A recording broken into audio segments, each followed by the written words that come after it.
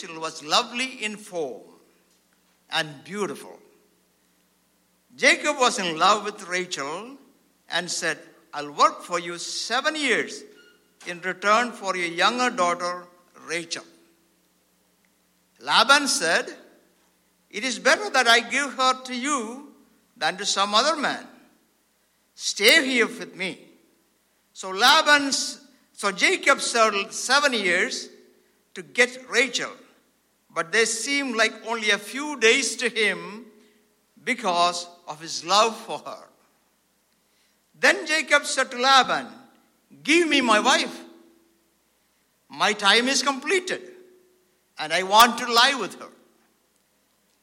So Laban brought together all the people of the place and gave a feast. But when evening came, listen to that portion. When evening came, he took his daughter Leah and gave her to Jacob. And Jacob lay with her. And Laban gave his servant girl Zilpah to his daughter as her maidservant. When morning came, there was Leah. Now verses, I'm going to skip a few portions. Verses 31 on. When the Lord saw that Leah was not loved, he opened her womb, but Rachel was barren. Leah became pregnant and gave birth to a son. She named him Reuben, for she said, it is because the Lord has seen my misery. Surely my husband will love me now. She conceived again, and when she gave birth to a son, she said, because the Lord heard that I am not loved, he gave me this one too. So she named him Simeon. Again she conceived. Now at last my husband will become attached to me, because I have borne him 3 sons. So he was named Levi. She conceived again, and when she gave birth to a son, she said, this time I will praise the Lord. So she named him Judah. Hallelujah. By the reading of the scripture, you must know that I'm going to be talking about Leah, the girl that nobody loved. That's the title of my message this morning. The girl that nobody loved. Jacob comes from a family chosen by grace. Jacob's grandfather Abraham was approached by God one day and said, I'm choosing you to be the father of a nation that would love me, that would know me, and that would serve me. You will be a special people. Through you, I want to bring the seed, the son of the woman, that I promised to Adam and Eve in the Garden of Eden.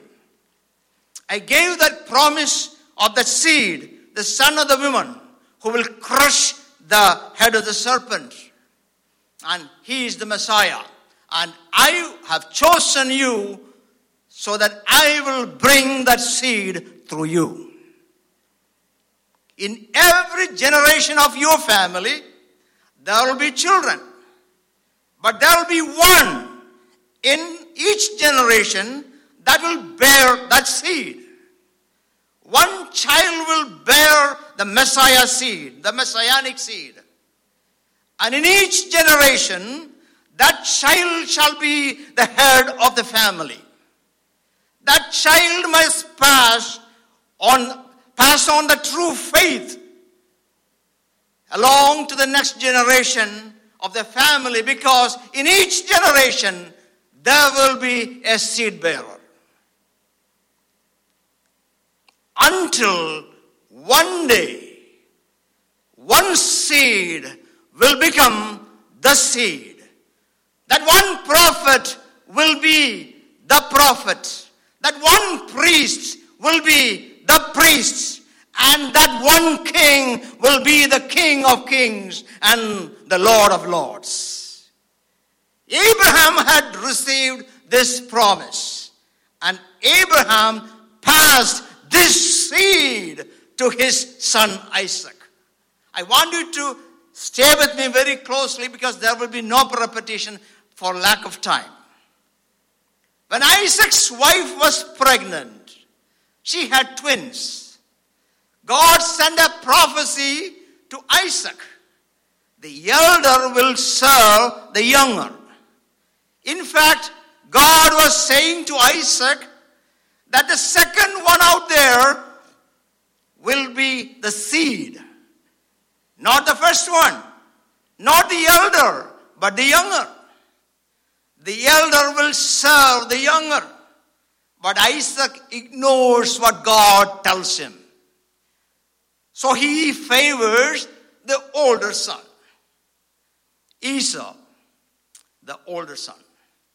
As a result, you and I know how devastation happened in that family. In the relationship between these two boys. In the relationship between Isaac and Rebekah.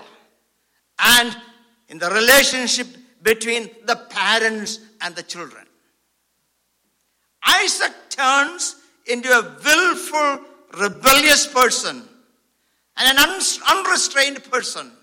And Jacob into a liar, a deceiver, and a manipulator. Now, this is the backdrop of the story. Jacob deceives his brother, steals his birthright and the headship of the family, and runs away from his father and his mother after stealing everything that he could, the birthright and the blessing from his father. Esau now wants to kill Jacob. So Jacob flees to his uncle Laban. Jacob is completely messed up. He's completely messed up now. He has got no faith. He has got no money. And he has no place to be called his own. It is all over for him. He has nothing but the birthright and the blessing. But he is the seed bearer for that generation. Now he is in Laban's house, his maternal uncle. Laban is bringing Jacob as a charity case to his home. Jacob has been working now for Laban for about a month, and Laban realizes something. This guy is an amazing shepherd, and he has management skills, and he is faithful. If Jacob becomes my foreman, I would be able to expand my operations and will reap great benefit, great profit. And I wouldn't have to pay much to him.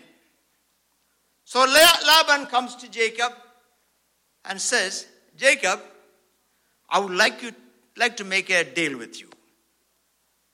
What do you want? So you will keep working for me. Within a month of his arrival, Jacob had his eyes on Laban's younger daughter, Rachel. And Jacob immediately says, Rachel.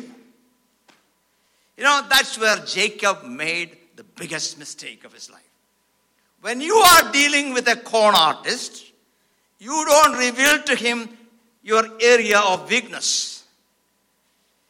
As soon as Laban hears Jacob would do anything to get Rachel, Laban has put a noose around his neck already. See what Laban does. Jacob did not realize that in Laban he met his real match. Jacob is a liar. Laban is a fat liar. Jacob is a con artist. Laban is a master con artist. And Laban has almost 25 years more experience at it than Jacob. So Laban thinks very fast. I have now a way of dealing with two big problems in my life. I will use this man's weakness to get my way. The first problem, of course, is that I want to make a lot of money. And I can do that using this man as my foreman, as my head shepherd. Now Laban has a second problem at hand. He has two daughters. In verse 16 it says, Laban had two daughters. Listen to me carefully here. The older was Leah, and the name of the younger was Rachel. Leah had weak eyes, but Rachel was lovely in form and was beautiful. The meaning of Leah is weary, weak, or wild cow. Maybe she looked like one at birth. Otherwise, why would somebody call their daughter wild cow? Anyway, she was named Leah. When you look at the many translations, some say Leah had tender eyes, delicate eyes, broken eyes. The meaning of this particular word is kind of obscure. But one thing for sure, they were not pretty eyes. Because the contrast is written about Rachel in the very next sentence. It goes there.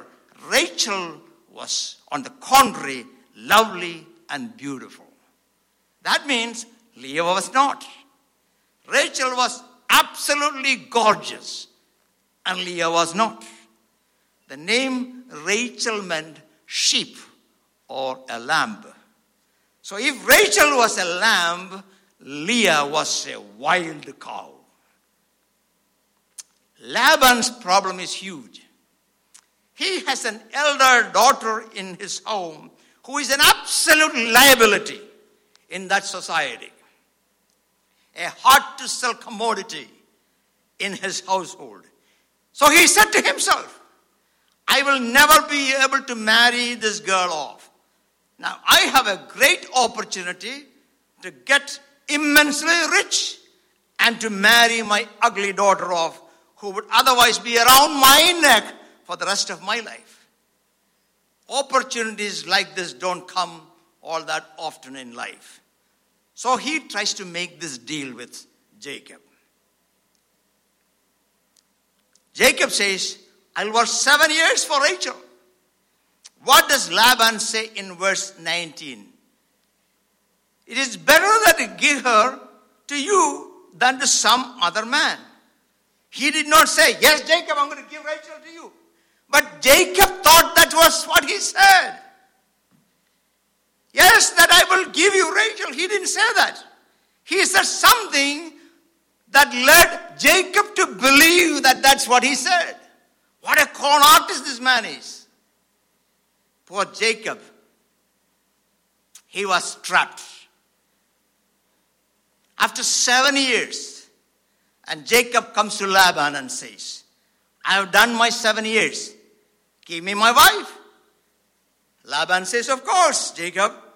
The wedding feast, guess, at the end of the final celebration, that evening came. People were partying. People were partying through the night. And the girl is being led to the chamber, to Jacob, who is staying there so excited, waiting for 7 years for this time of his life.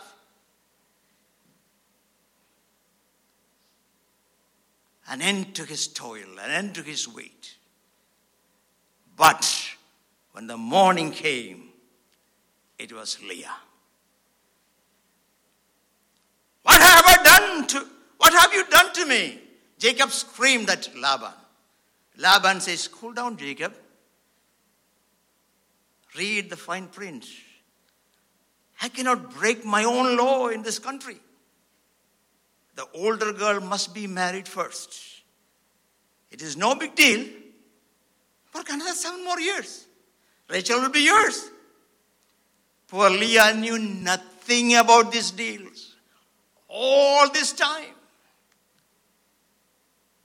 She came to Jacob as Jacob was as excited about her as she was excited about him. All dressed up and with a lot of dreams in her heart. Because of the greed and the manipulations of these two deceiving guys. Do you know what kind of hell this poor girl Leah was put through? She knew nothing of their scheming and their cunning.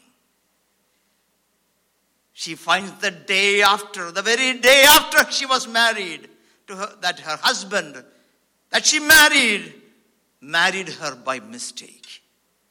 And the person her husband is in love is actually her own younger sister. What a shattering experience. Then Leah starts having children. To Jacob, Leah is just an object. Otherwise, why would Leah start having children? Just a thing for her. I'm going to come to that later. There are many important lessons in the passages that we read this morning. First thing, sin is not something you do. Sin does you. Sin is not something you do and you walk away, but sin does you. You do not commit sin. Sin commits you.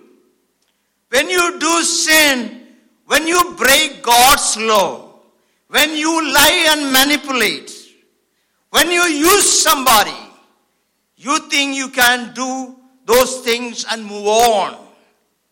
You are wrong. Think again. It is not just like that.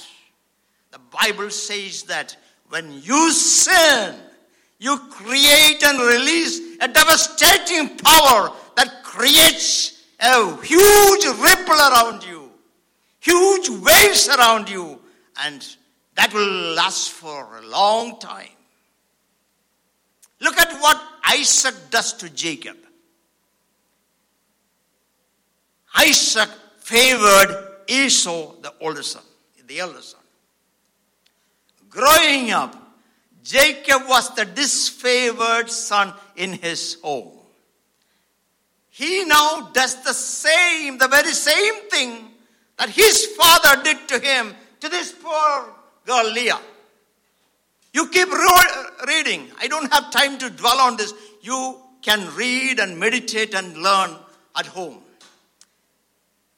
Growing up, Leah's children hated Rachel's children. And when an opportunity came, Leah's children cast Rachel's son into the pit and later sold him to the Ishmaelites. You think this happened accidentally?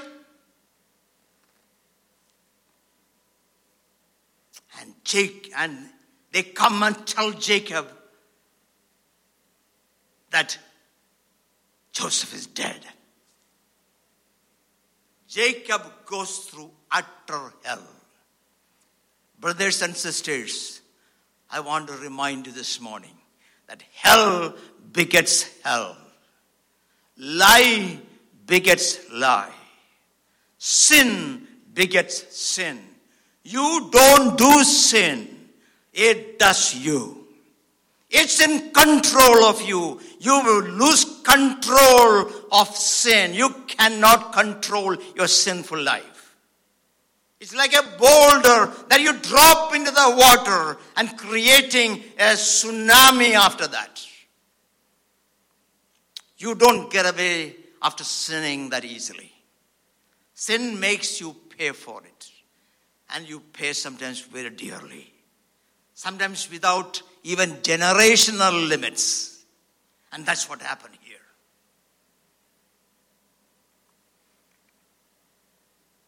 You don't sin. Sin does you. The second lesson I want to share with you this morning, that in the morning, it's always Leah. In the morning, it's always Leah. Think of Jacob in the wedding night. All excited. Finally, I've got happiness.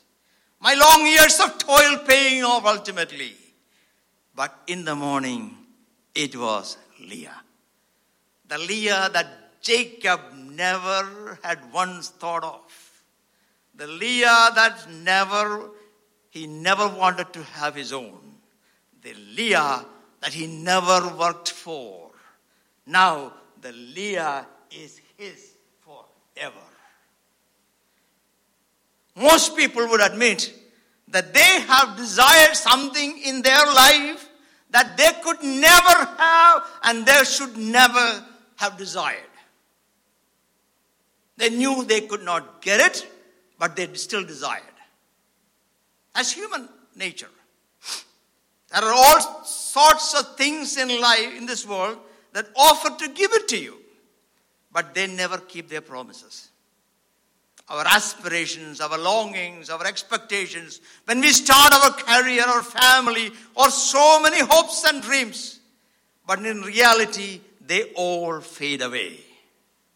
The spouse is a great spouse on wedding day. The job is a beautiful job when you start your job. The house has been beautiful the day you moved in, but the excitement has gone. It's pure blah all of a sudden.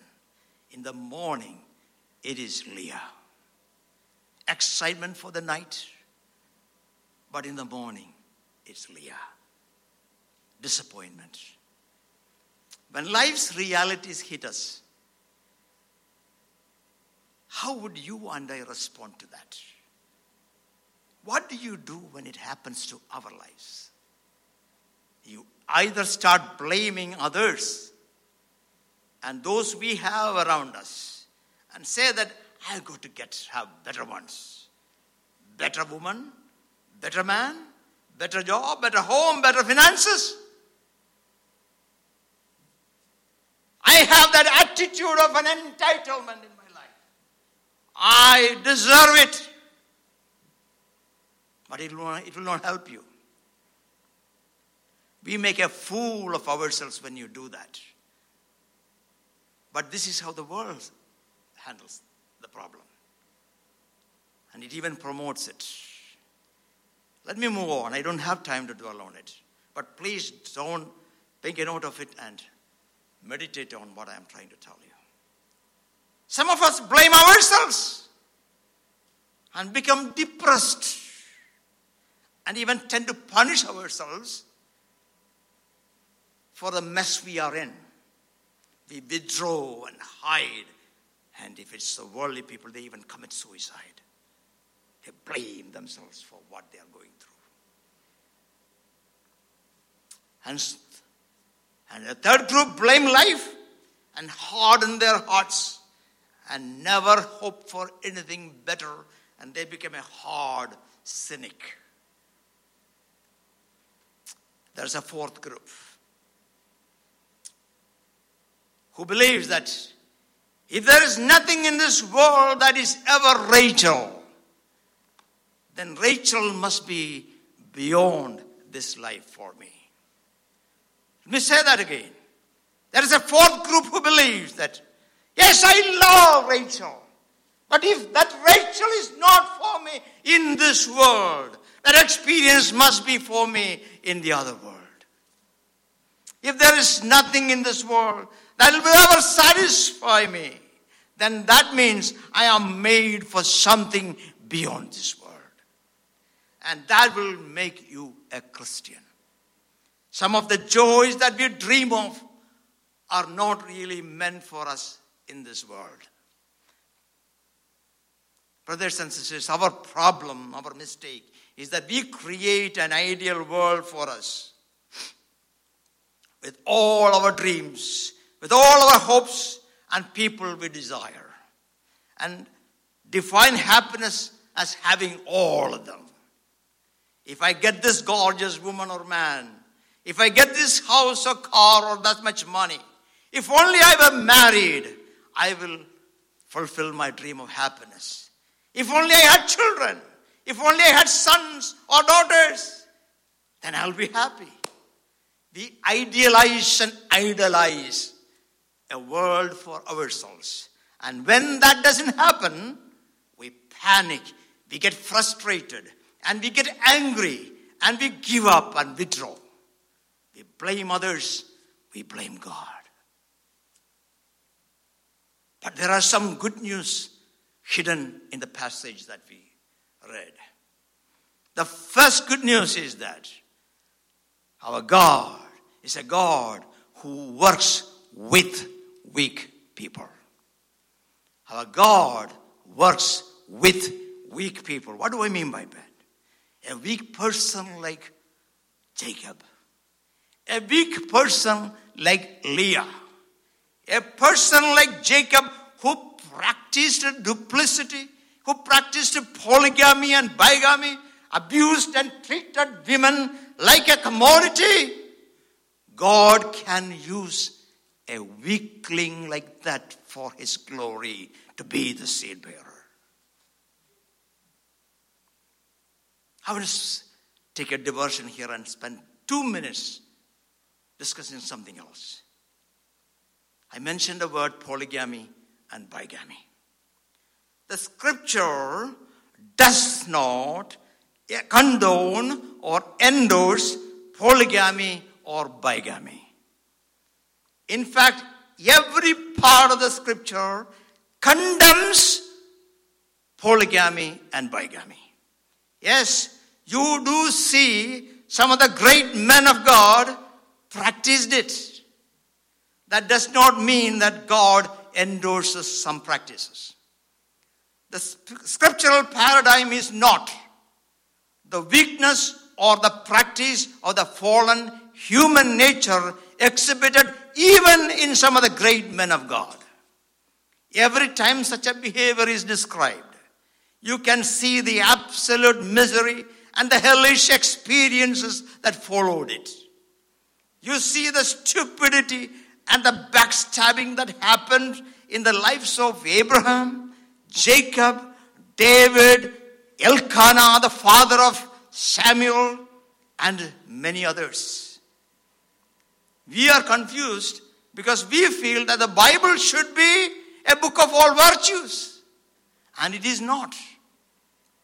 It is not an inspirational story of role models. It is not a series of stories about good people. The Bible is not about role models at all. It is not even about following great people. All the other world religions in their book idolize role models. For them, God is at the top of the ladder. And we must work hard our way to get to him by our virtues. Their God is asking us, perform, do good, live right, follow the heroes, go for pilgrimage, and if you try hard, you will get there. But humanity just can't make up the ladder. All of them try hard, but have fallen short and they have fallen off. But the Bible teaches about a different God.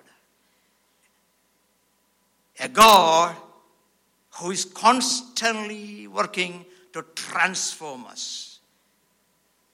Even the ones of us who are imperfect, sinful, even to the point of resisting God, are running away from him.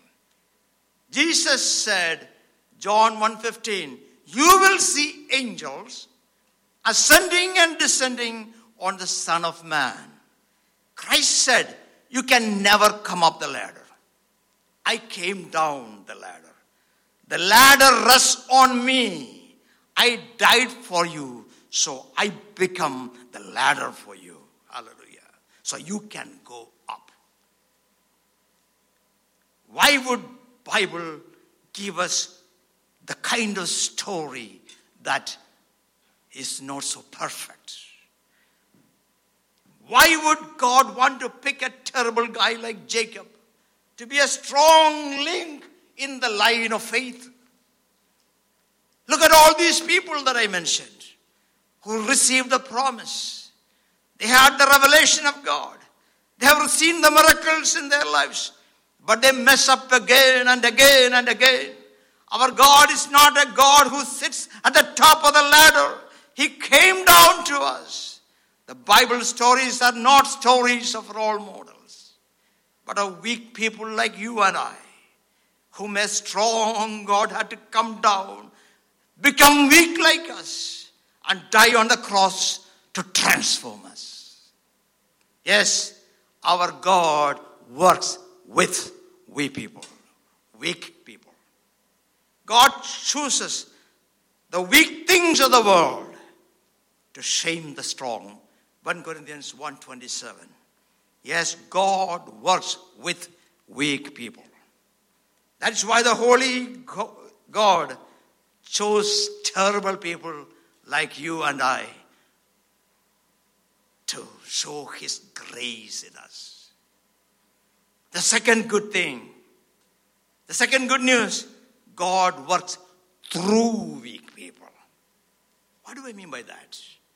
God uses people who are weak on their own to strengthen us. God uses a Laban with all his cunning and meanness to transform Jacob and make him straight and humbled. God works in our lives through weak people. Right now, there may be a Laban in your life. You pray, Lord, why in the world did you place this person in my life? Why didn't you take him out of my world? The answer is for you to be brought to the plan and purpose of God. God has allowed him to be in your life. God works with weak people. God also works through weak and raw people. And thirdly, God works in the weakest of us. God works ways in the weakest and the most broken of us. That's what's so special about Leah. There are many words that are used for God in the Old Testament, as it is being translated to English. One word, such word is Elohim, which means the Most High God. It's a generic term for God and has been used by all religions. Elohim, the High God, Supreme God. But there is a different word, Yahweh, that has been used in his relationship to Abraham, Jacob, Isaac and Jacob and his covenant people. He used that word, Yahweh. When you look for the same word, Yahweh, in English, the translation is not God. The translation is the Lord. The name of the Lord, L-O-R-D capital. It refers to the Messiah. Now look at Leah. She is doing something very special. I probably will take a few more minutes. She's asking herself, how do I get out of this mess I am in? I am in a mess now. How do I get out of it? I knew I was nothing in the eyes of this world. But there has to be a way out. There has to be a way out. How am I going to survive this situation I am in? And she hears the voice. A child. Leah, you should bear the child. And Leah starts to have children. To Jacob, Leah is just an object. But every time a child is born, Leah is experiencing something different. She's coming in expectation to her husband. Reuben is being born. Reuben was born and she named him Reuben. My husband will love me. That's what she said. Nothing happened to Jacob. Another child is born, Simeon. She shouts out, now my husband will hear me. Jacob is unchanged. A third one is born, Levi. My husband will be attached to me. Nothing happened. She's crying out to her husband for love, to be heard, to be accepted, and to be appreciated. And nothing is happening from Jacob. And then something amazing happens. A fourth son is born. She says, now I will praise the Lord, and named him Judah. And at that very moment, she got her life back. She did not run to her husband this time. Leah never complained after that. Laban, Jacob, and all the others who used and abused her disappeared from her horizon all of a sudden. She stood up and got her life back. When she stopped looking at her husband for things that only God can give, when she finally turned to God, she said, this time I will praise God. Who was this child? It was Judah. Why did Leah do that? What is special about Judah? Get this. God comes to Leah and says, you will bear the seed of the Messiah. Because Judah was the seed bearer. Read the genealogy of Jesus as is written in Matthew and Luke. Who was the seed bearer? Judah. The rejected, the unloved, the ugly, the unwanted. Leah, you have been chosen to become the woman who bears the seed in your womb. How did she learn about this seed? How did she learn about this seed? Leah must have heard about the promise of the seed, the promise of the Messiah. She was not believing in the God who was at the top of the ladder, but the one who was down, who came down the ladder. The Lord, the Yahweh, the God who saves by grace. Why would God do that? It says right there, when the Lord saw that Leah was not loved, he came to her. So powerful, isn't it? God loves who others don't love. God comes to the weak because he wants to show his grace through them. Let me tell you something. We are the Leah. Not very attractive. Not very much to brag about. Not very strong. We have nothing to brag about. But to our Savior, we are his beloved. We are his own. He paid a price as big as himself for us. He chose you and me to show his strength in us. We bear his seed. Yeah, the church is the display of God's strength in the weakest person. Now listen to this. Sometime later, I'm almost to the end of my message here. But I want you to listen to me something. Sometime later in his life, Jacob had revealed a revelation. And Judah is the messianic seed bearer. Read his words of blessing about Judah. Genesis 49, verses 8 through 12. I will just quickly read it. Judah, your brothers will praise you. Your hand will be on the neck of your enemies. Your father's son will bow down to you. You are a lion's cub. You return from the prey, my son. Like a lion, he crouches and lies down. Like a lioness who dares to rouse you. The scepter will not depart from Judah, nor the ruler's staff from between his feet, until he, to him it belongs, shall come, and the obedience of the nation shall be his. Jacob had the revelation of the Lion of Judah and the King of Kings coming through his son Judah.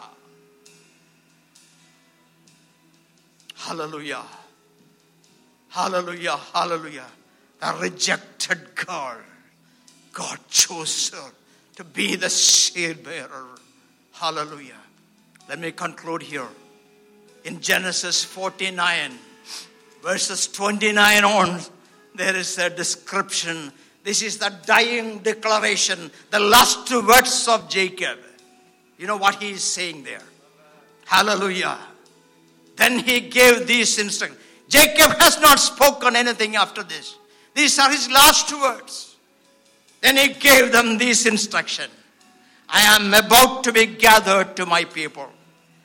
Bury me with my fathers in the cave, in the field of Ephron the Hittite, the cave in the field of Machpelah, near Mamre in Canaan. Oh, very specifically he's telling, this is exactly where I want you to bury me, which Abraham bought along with the field as a burial place. And Abraham and his Sarah were buried. Where there Isaac and his wife Rebekah were buried. There I buried Leah. Towards the end of his life, Jacob had a great desire to be buried next to Leah. She did not say, I want to be buried in Bethlehem with my beloved wife Rachel. Actually, he is telling Joseph, the son of Rachel. He is telling him, I want to be buried next to Leah. Because she was the seed bearer. I neglected her all my life. Never said a good thing to her when she was alive. I refused to love her even when she begged me for an ounce of love. I used her. I abused her. I put her through hell. But my life has taught me that she is the seed bearer. Brothers and sisters, hallelujah. Please make up when people are alive. Hallelujah. Be thankful to them when they are alive. Please say those good words when they are alive, not before a casket in your black suit when you're standing here. When they are able to respond and give you a smile, be nice to them. Tomorrow may be one day too late.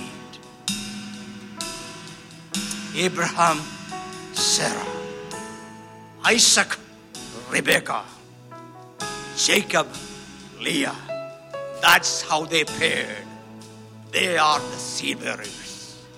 Let me conclude.